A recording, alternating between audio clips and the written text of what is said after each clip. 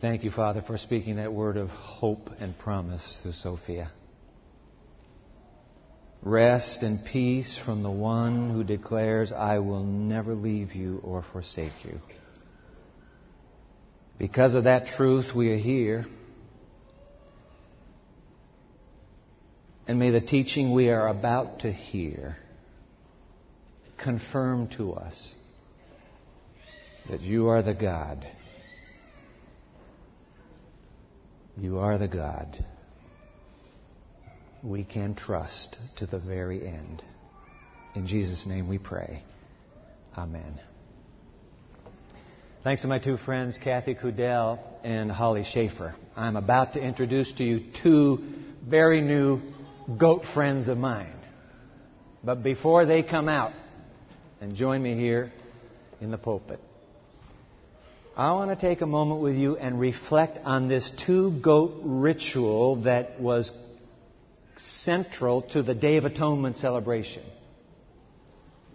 Before we reenact that, let's read the account in Leviticus. Take your Bible out, please. Leviticus chapter 16. This is the great Yom Kippur chapter, Leviticus 16. If you didn't bring a Bible, you need to see this. Grab the pew Bible in front of you. It will be page 80 in your pew Bible. Let's get the setting for this reenactment by reading the actual account given by God through Moses to the children of Israel. Something's in this for Israel. Something is in this for you and me. We've got to find out what that is. Leviticus 16. I'll be in the New International Version. Let's just pick it up. Aaron, the high priest, is moving through his ritual on this most holy and somber day of the religious calendar. All right? So it's the Day of Atonement. When we get down to verse 5, notice now what's happening. Verse 5, from the Israelite community, he, Aaron the high priest, is to take 2 male goats for a sin offering and a ram for a burnt offering. Now, verse 6, Aaron is to offer the bull, which he's already selected, for his own sin offering, to make atonement for himself and his household. So this is for the priestly community. There will be that sacrifice. Then, verse 7, he is to take the 2 goats and present them before the Lord at the entrance to the tent of meeting. You're picturing it. 2 goats at the entrance. Verse 8, he is to cast lots for those 2 goats. 1 lot for the Lord and the other for the scapegoat. We're going to find out that's a mistranslation. We'll get to that in just a moment.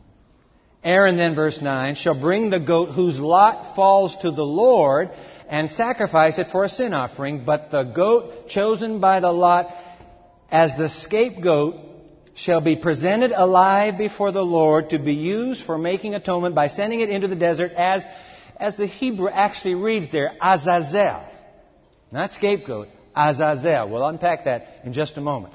So now, without further ado, let's bring these 2 goats out, for which I am very grateful. They have 2 lovely professional handlers who are going to bring the goats to their designated place on this platform. Dr. Holly is a veterinarian in our community. We take our dog Sadie to her. And Professor Kathy is in the Department of Agriculture here in the College of Technology. And they are both goat experts, as you will see. All right, ladies, bless you. 2 lovely goats. Now, folks, we're in Israel. This is the wilderness. This is the Day of Atonement. The 2 goats are brought to the entrance to the sanctuary, to the tent of meeting. Now, the lot must be cast. Fascinating how they cast the lot. Thank you, Horn Archaeological Museum, for this loaned clay pot. This is how they did it. Inside the clay pot were 2 ballots. We call them ballots. They're 2 lots, 2 little pieces of wood. Each has been designated. 1 for Yahweh, 1 for the Lord, and the other for Azazel. All right? So the 2 lots go in. The high priest will not make the selection. Oh, I like that color. Oh, I like that one. No, there is no human choice involved. It is designated to be divinely done. All right? So Aaron reaches in. He has to He's going to mix up these lots to make sure that it's fair. And then he will remove a lot. Now, he's going to designate, he's going to say, okay, I'm drawing the lot for this goat. All right? He doesn't draw the lot and say, well, which goat do I want to apply to? No, it's for this goat. All right? So he reaches in and he pulls it out. This is the goat for the Lord. Now, here's what happened. Once the goat is designated as belonging to the Lord, we know now who the other one belongs to. A scarlet cord is taken and is wrapped around. Did you think the goats were going to be docile when they came to the sanctuary? Not at all. The scarlet cord is wrapped around the one which will be slaughtered for the Lord. The other scarlet cord is taken to the goat that will remain alive, and if this one had horns, the scarlet cord would be wrapped around the horns. It will remain alive through the entire day. Now, the scarlet corded one, what's going to happen? And by the way, here is where the ritual no longer is acted out in public. Because the high priest would simply reach into his sacred garment and remove the knife and would slit the throat of the goat chosen for the Lord. Now, here's what's happening. Look at verse 15 in Leviticus 16. He shall then slaughter the goat for the sin offering for the people and take its blood. Remember, goat's blood. Take its blood behind the curtain into the most holy place and do with it as he did with the bull's blood. He shall sprinkle the goat's blood on the atonement cover of the Ark of the Covenant and in front of it. The only day of the year the high priest would ever dare to enter the most holy place is after the selection has been made. The sacrifice has taken place. And with the blood of the Lord's goat, he steps in to sprinkle and begin the cleansing process of withdrawing all the sins that have been accumulating through the year. You got it so far? All right. Now, there's only one goat left alive. What happens to this goat? Let's read. Let's pick this up in, verse 20. Verse 20, when Aaron has finished making atonement for the most holy place, it's cleansed. The tent of meeting, that would be the holy place, it's cleansed. And the altar of sacrifice, it now has blood sprinkled on it. He shall bring forward the live goat. He is, verse 21, to lay both hands on the head of the live goat and confess over it all the wickedness and rebellion of the Israelites, all their sins, and put them on the goat's head. He shall send the goat away into the desert in the care of a man appointed for the task. Finally, verse 22, and the goat will carry on itself all their sins to a solitary place, and the man, the assistant, shall release it in the desert. So here's the final reenactment. When the sins have all been removed from the sanctuary, the high priest will come to the live goat.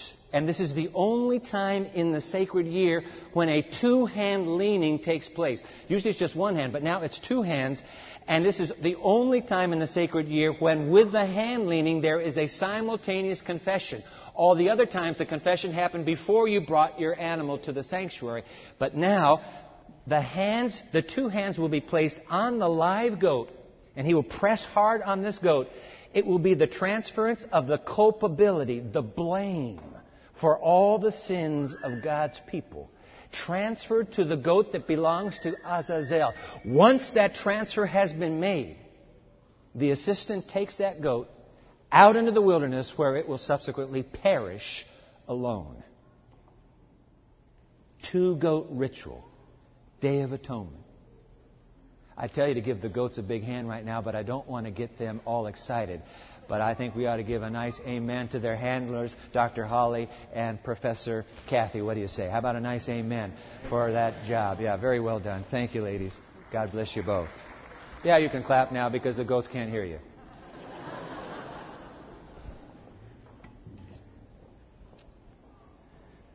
So, what was God doing with the children of Israel? What's He saying to you and me who live in the Day of Atonement of human history? What would be there for us? Take out your study guide. Let's examine some truths that are associated with the two-goat ritual. Take out your study guide. It's tucked away in your communion bulletin today. If you didn't get a study guide, we've got friendly ushers who are going to do this very fast, gentlemen and ladies, please. Hold your hand up if you didn't get a study guide in your worship bulletin. 5 truths. You want these 5. We're going to scribble them down right now. Up on the balcony, overflow right here. Make sure everybody gets a study guide. And I want to say to those of you who are watching our 2-goat teaching, we're delighted you're here. Go to the website. Let me give you our website. You can get the same study guide. I'll put it on the screen for you right now. www.pmchurch.tv. Fascinating 2-goat ritual. What are these lessons we can take away from it? When you come to this is part 6, by the way. When you come to the teaching, the 2 goats, you'll see study guide there. Click on the study guide, and you'll be able to jot these same lessons down. You can reflect on them later, but let's write them down together. All right? 5 truths from the 2-goat ritual. Here we go. Truth number 1. Lesson number 1. Would you jot it down, please? The 2 goats do not represent the same person. Key point. The 2 goats do not represent the same person. You see, the Bible often will use one animal, one creature, to represent 2 beings. Watch this. Keep your pen moving. The lion in the Bible. The lion represents both Christ and Satan. You go to Revelation chapter 5, Jesus, the Lamb, is called the Lion of the tribe of Judah, the roaring lion of eternity. C.S. Lewis in Narnia, Aslan, see, the lion.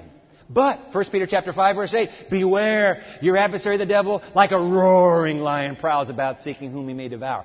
One creature, 2 different representations. That's true, by the way, of the serpent. Jot this down as well. The serpent first appears in Genesis 3.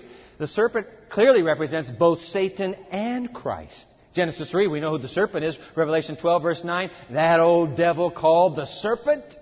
We know who he is. But when Jesus is alone with Nicodemus in that clandestine midnight meeting, he says, as Moses lifted up the serpent, I'm going to be lifted up. I'm the serpent on Calvary, bearing your sins in my very soul. All right? So here we have, clearly, the point that just because God uses a creature to represent himself does not mean that creature always represents him. In fact, here, because one goat represents Christ doesn't mean, therefore, the other goat has to represent him as well. In fact, if we take the pattern that we've just seen, we would expect one of the beings to be the opposite of Christ. We would expect one of the beings to be Satan himself. All right, so that's lesson number 1. Here we go. Lesson number 2. The goat that was chosen for the Lord symbolized Christ. But of course, in this entire series of the temple, as we've been focusing on the Day of Atonement, it has been crystal clear that the cleansing blood on the Day of Atonement was the compelling symbol for the cleansing blood of our Lord Jesus Christ. Behold the Lamb of God who takes away the sin of the world. There had been no question about that in anybody's mind. And in fact, by the way, not only on the Day of Atonement, all 360 days of the year. That's right, their month only had 30 days, 12 months, 360 days in their year. All 360 days, anytime there's blood, it's blood symbolizing the mighty Savior of the world, the Lord Jesus Christ. So Christ is symbolically represented by the Lord's goat. In fact, let's put we read this just a moment ago in our scripture. Let's put it on the screen. Hebrews chapter 9, the great Day of Atonement chapter. Hebrews chapter 9, verse 22. In fact, the law requires that nearly everything be cleansed with blood. And without the shedding of blood, there is no forgiveness. Now let's go back to verse 14. How much more then? How much more than the blood of goats? That's what he's saying. How much more then will the blood of Christ, who through the eternal Spirit offered himself unblemished to God. Notice what Christ's blood can do. It can cleanse you and me. It can cleanse our consciences from acts that lead to death so that we may serve the living God. Christ symbolically represented by the Lord's goat. So what about the other goat? Who's this Azazel? Lesson number 3. Jot it down, please. The goat that was chosen for Azazel symbolized Satan. Jot it down. Symbolized Satan. By the way, this is the only place in the entire Hebrew Bible, which would be the Old Testament, where the name or even the word Azazel appears. There was a time when scholars weren't quite certain over the etymology and the identification of this mysterious Azazel, but there is growing unanimity now In the very next chapter, in fact, if you just turn over to Leviticus 17, verse 7, God warns the children of Israel, don't offer sacrifices to the goat demons. Your new translations will footnote it, goat demons. What's going on? There's another power counter to God. In fact, jot this down in your study guide. Leviticus 17:7 suggests there is a counter goat power or person in opposition to God. Who is that being or person? Our friend Roy Gain, who wrote the commentary for Zondervan, the Leviticus Numbers volume of the NIV application commentary. This is from his commentary. Roy's writing here. He teaches here at the Theological Seminary in the Old Testament department. Let's put it up here. These are Roy's words. Once we know that La Azazel is the proper name Azazel, and by the way, the New Revised Standard Version correctly translates it, not scapegoat, but Azazel. Once we know that it is referring to a personal being other than the Lord. Now watch this. We automatically rule out the traditional mistranslation of Azazel as scapegoat. That is the goat that goes away or escapes. Roy goes on, the dynamics of the live goat ritual imply that Azazel is the Lord's enemy. Now, he's quoting from his own book, Altar Call, with very colorful language coming up here now. The Lord directed the Israelites to transport their sins on a goat to Azazel, who ended up with this noxious load. This would be like sending someone a truck full of chemical waste or dumping a load of reeking, maggot-infested chicken manure all over his front lawn. Not a friendly gesture. Here, Azazel, get a load of this. Somebody's not your friend when they do that to you. That's the point. Now, with that colorful language, Roy is describing this goat, and he puts it this way in another place. He calls this goat a ritual garbage truck or a permanent moral septic tank. Now, listen. The point is clear, and Roy makes this. There is no, now you got to get this, there is no substitution taking place with the live goat. It is not substituted for Israel. It will not die for Israel's sins. No. Write this down, please. Azazel's goat is not the sin bearer. Not the sin bearer. The Lord's goat is the sin bearer. You've got to get that point. Then what's happening with Azazel's goat? Keep writing. Azazel's goat is rather the final repository of culpability. I'll leave the word up there so you can get the spelling. Culpability. That means blame. This goat is the final repository of culpability or ultimate responsibility for all the cleansed and forgiven sins of Israel. That's what's going on. Hey, listen. Every now and then we read of another bank heist. All right, so two accomplices rip off a bank somewhere in our community. They're taken to court, but in court it's discovered that there has been an evil mastermind from the mafia who directed the entire caper. Now, are the two accomplices guilty? Yes, they are. But will not the law also throw the book at the evil mastermind who perpetrated the crime behind the accomplices? Yes or no? But of course. That's what's going on here. Azazel is the evil mastermind for all evil in the history of the human race. And the book will be thrown at Azazel one day. Trust me. In fact, jot this down, will you please? The Day of Atonement dramatically teaches that at the end of salvation history, God will place the culpability or blame of all the sins of His saved friends. By the way, it's just His saved friends. Those that don't want God get to stick with their sins. Nobody takes them. Not even Satan will take them. They get their own. But God will place, keep reading there in that sentence, God will place the culpability of all the sins of His saved friends back upon the mastermind who caused them. Write it in, Satan himself. And by the way, please note, see Revelation 20, because that's the great chapter of the millennium, when the planet will be emptied of human life. And Azazel himself will have 1,000 years to ponder the fruitage of his rebellion against the throne of the temple of God Himself. 1,000 years where the culpability is all coming back. I did this all myself.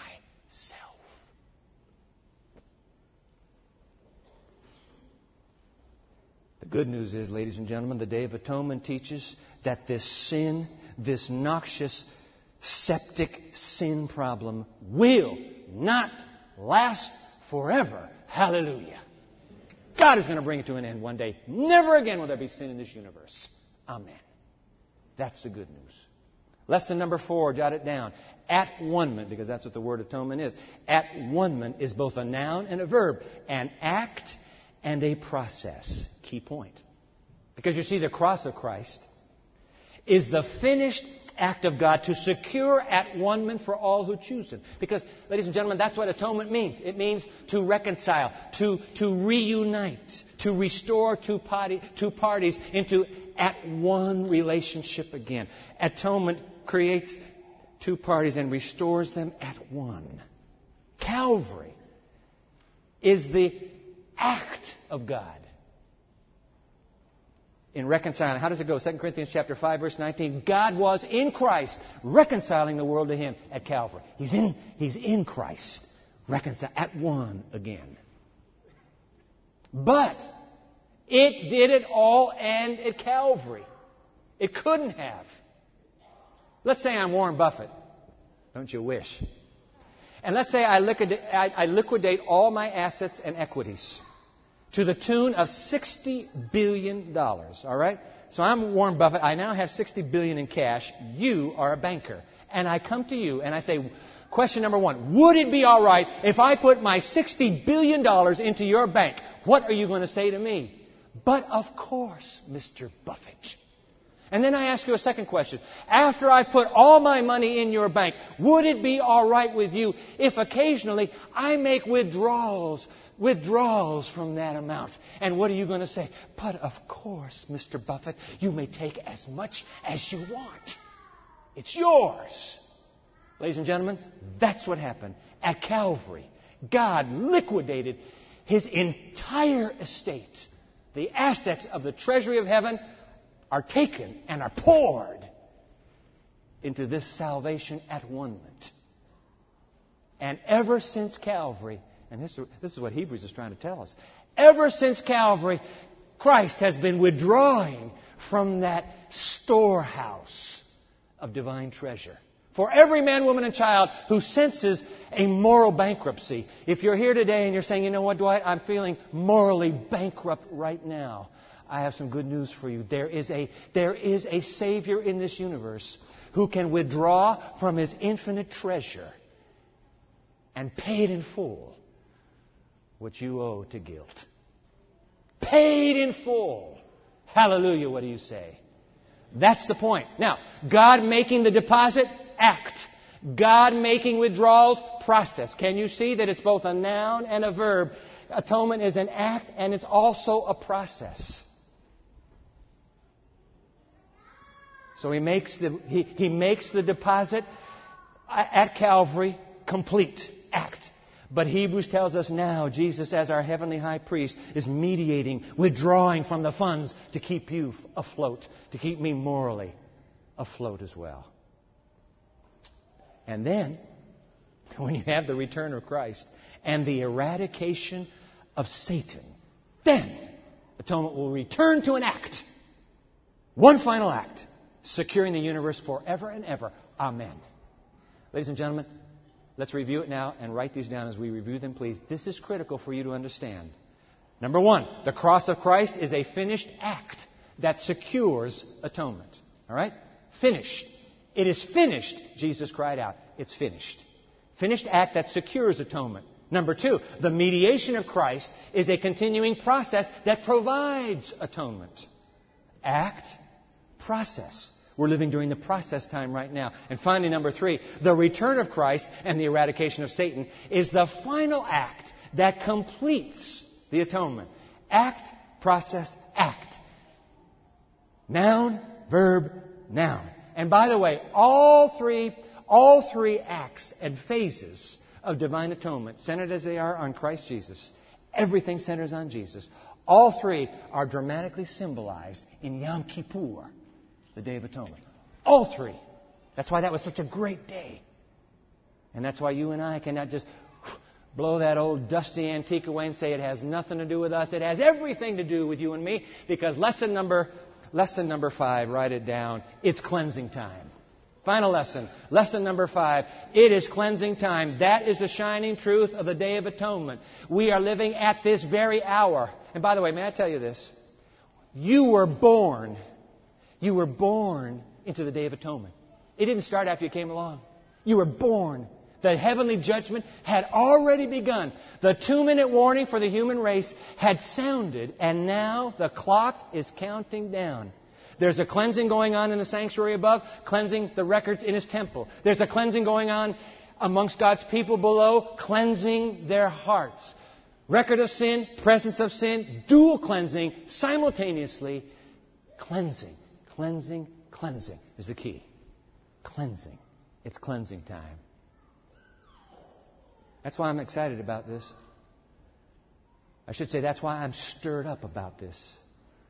I fear that somehow we might just kind of smile it off and say, I'll get to this when I'm ready for it. The only time you're ready for it is right now. You have nothing more than right now. Cleansing time. Last week I shared a text with you, and we've been brooding over it ever since. Come to our house of prayer. You notice it was front and center for us Wednesday night. Zechariah 12, I want to end with this text because it doesn't end with verse 10. Zechariah chapter 12, verse 10. Let me just put that verse back up on the screen for you. God is making this phenomenal, unbelievable almost promise. And I want you to hear it. Last week we only concentrated on that first line of verse 10. God speaking, and I will pour out on the house of David and the inhabitants of Jerusalem a spirit of grace and supplication. And we said to ourselves last week, and I've been saying a whole lot of this to myself, God, won't you please give this university, give this community, give this congregation a spirit of asking, a spirit of supplication, so that we don't just sit on our hands and say, well, what will be, will be. Que sera, sera. No. We're living 2-minute warning. Give us a spirit of asking, please. But we artificially stopped the verse last week there. Notice how the second half of the verse reads. They will look on me, God says. I'm going to give you the spirit of supplication. How? You will look on me, the one they have pierced, and they will mourn for him as one mourns for an only child, and grieve bitterly for him as one grieves for a firstborn. One of our pastors just a few weeks ago conducted the funeral of a little girl who was killed by her father's car. There is no sadder funeral. No sadder funeral. You will mourn for me as if you were the cause of the one who's pierced and dies. You will mourn for me as if your sins alone took my life. It will finally sink in. I died for only you. Not for the guy beside you right now. For only you. Your sins took my life. You'll mourn for him as an only child. Now, if we left it right there this morning, we'd be sad. But I've got to show you. Chapter 13, verse 1 follows this incredible promise. Drop down to 13, verse 1. On that day. Here comes the Day of Atonement promise. On that day, a fountain will be opened to the house of David. Hallelujah. And the inhabitants of Jerusalem to cleanse them from sin and impurity. What do you say? On that day when I am lifted up and you will look on the one your sins have pierced, there will be a fountain, a gushing fountain opened up, and that fountain will wash you clean. Day of Atonement promise. You will be washed clean of your moral impurity. You will be washed clean of your sinful stain. I will wash you clean. It doesn't get any better than that, does it? Every sin in your life right now that you're a bit troubled by, the good news is there's a fountain that's already been opened up 2,000 years ago. It's the Day of Atonement fountain opened early to cleanse the human race. You can be clean. You don't have to carry that stain with you. You can be clean. Washed clean. Today when we come to the foot of the cross, I'm telling you, don't you go anywhere. You stay right here because you want that cleansing. Today at the foot of the cross, that fountain will be flowing. When you eat the bread and you drink the cup, you will take that fountain in you and it will mystically cleanse you in the process of celebrating that sacrifice. Why wouldn't you want to be cleansed? Why would you want to skip the cross? You skip the cross, you've skipped the only hope you have. There is a fountain filled with blood drawn from Emmanuel's veins, and sinners plunge beneath that flood, lose all their guilty stains. You know who wrote that song? His name is William Cowper. It's spelled Cowper. Go on Wikipedia. I refreshed my memory of his life. The man was manic depressive. Some of you know what that means. Bipolar. Swing to high, swing to low. This man, manic depressive, found Jesus Christ. But when you find Jesus, it doesn't mean suddenly all the ills go away. You still are you. And in the midst of his finding the gospel, this William Cowper, who became a great English poet, 3 times he attempted suicide. 3 times attempted to take his life. Twice he ended up in an insane asylum, as they had in those days. He became a friend of John Newton. Amazing Grace, John Newton became a friend of his.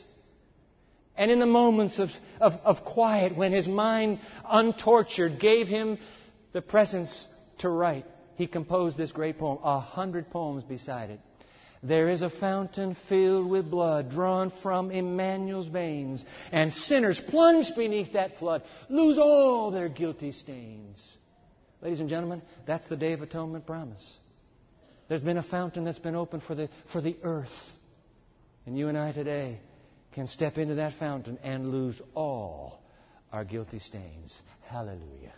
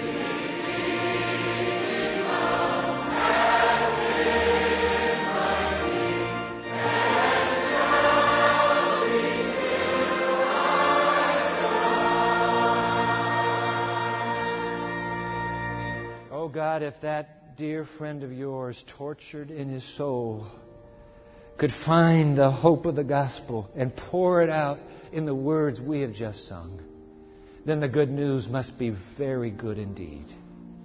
And so we sing at the top of our hearts. We sing with all our voices. Redeeming love shall be my theme and shall be till I die. Holy Father, for the fountain opened up in Christ, all of us thank you. We don't know what to say. Thank you is such a pitiful expression of the heartfelt gratitude we have that we're not staying forever. Sin is not staying forever. You're going to cleanse us and the universe, and then forever with Him who was our Lamb. Oh God, today, pour out that fountain, and in its stream, let us rejoice through Jesus Christ our Lord. Amen.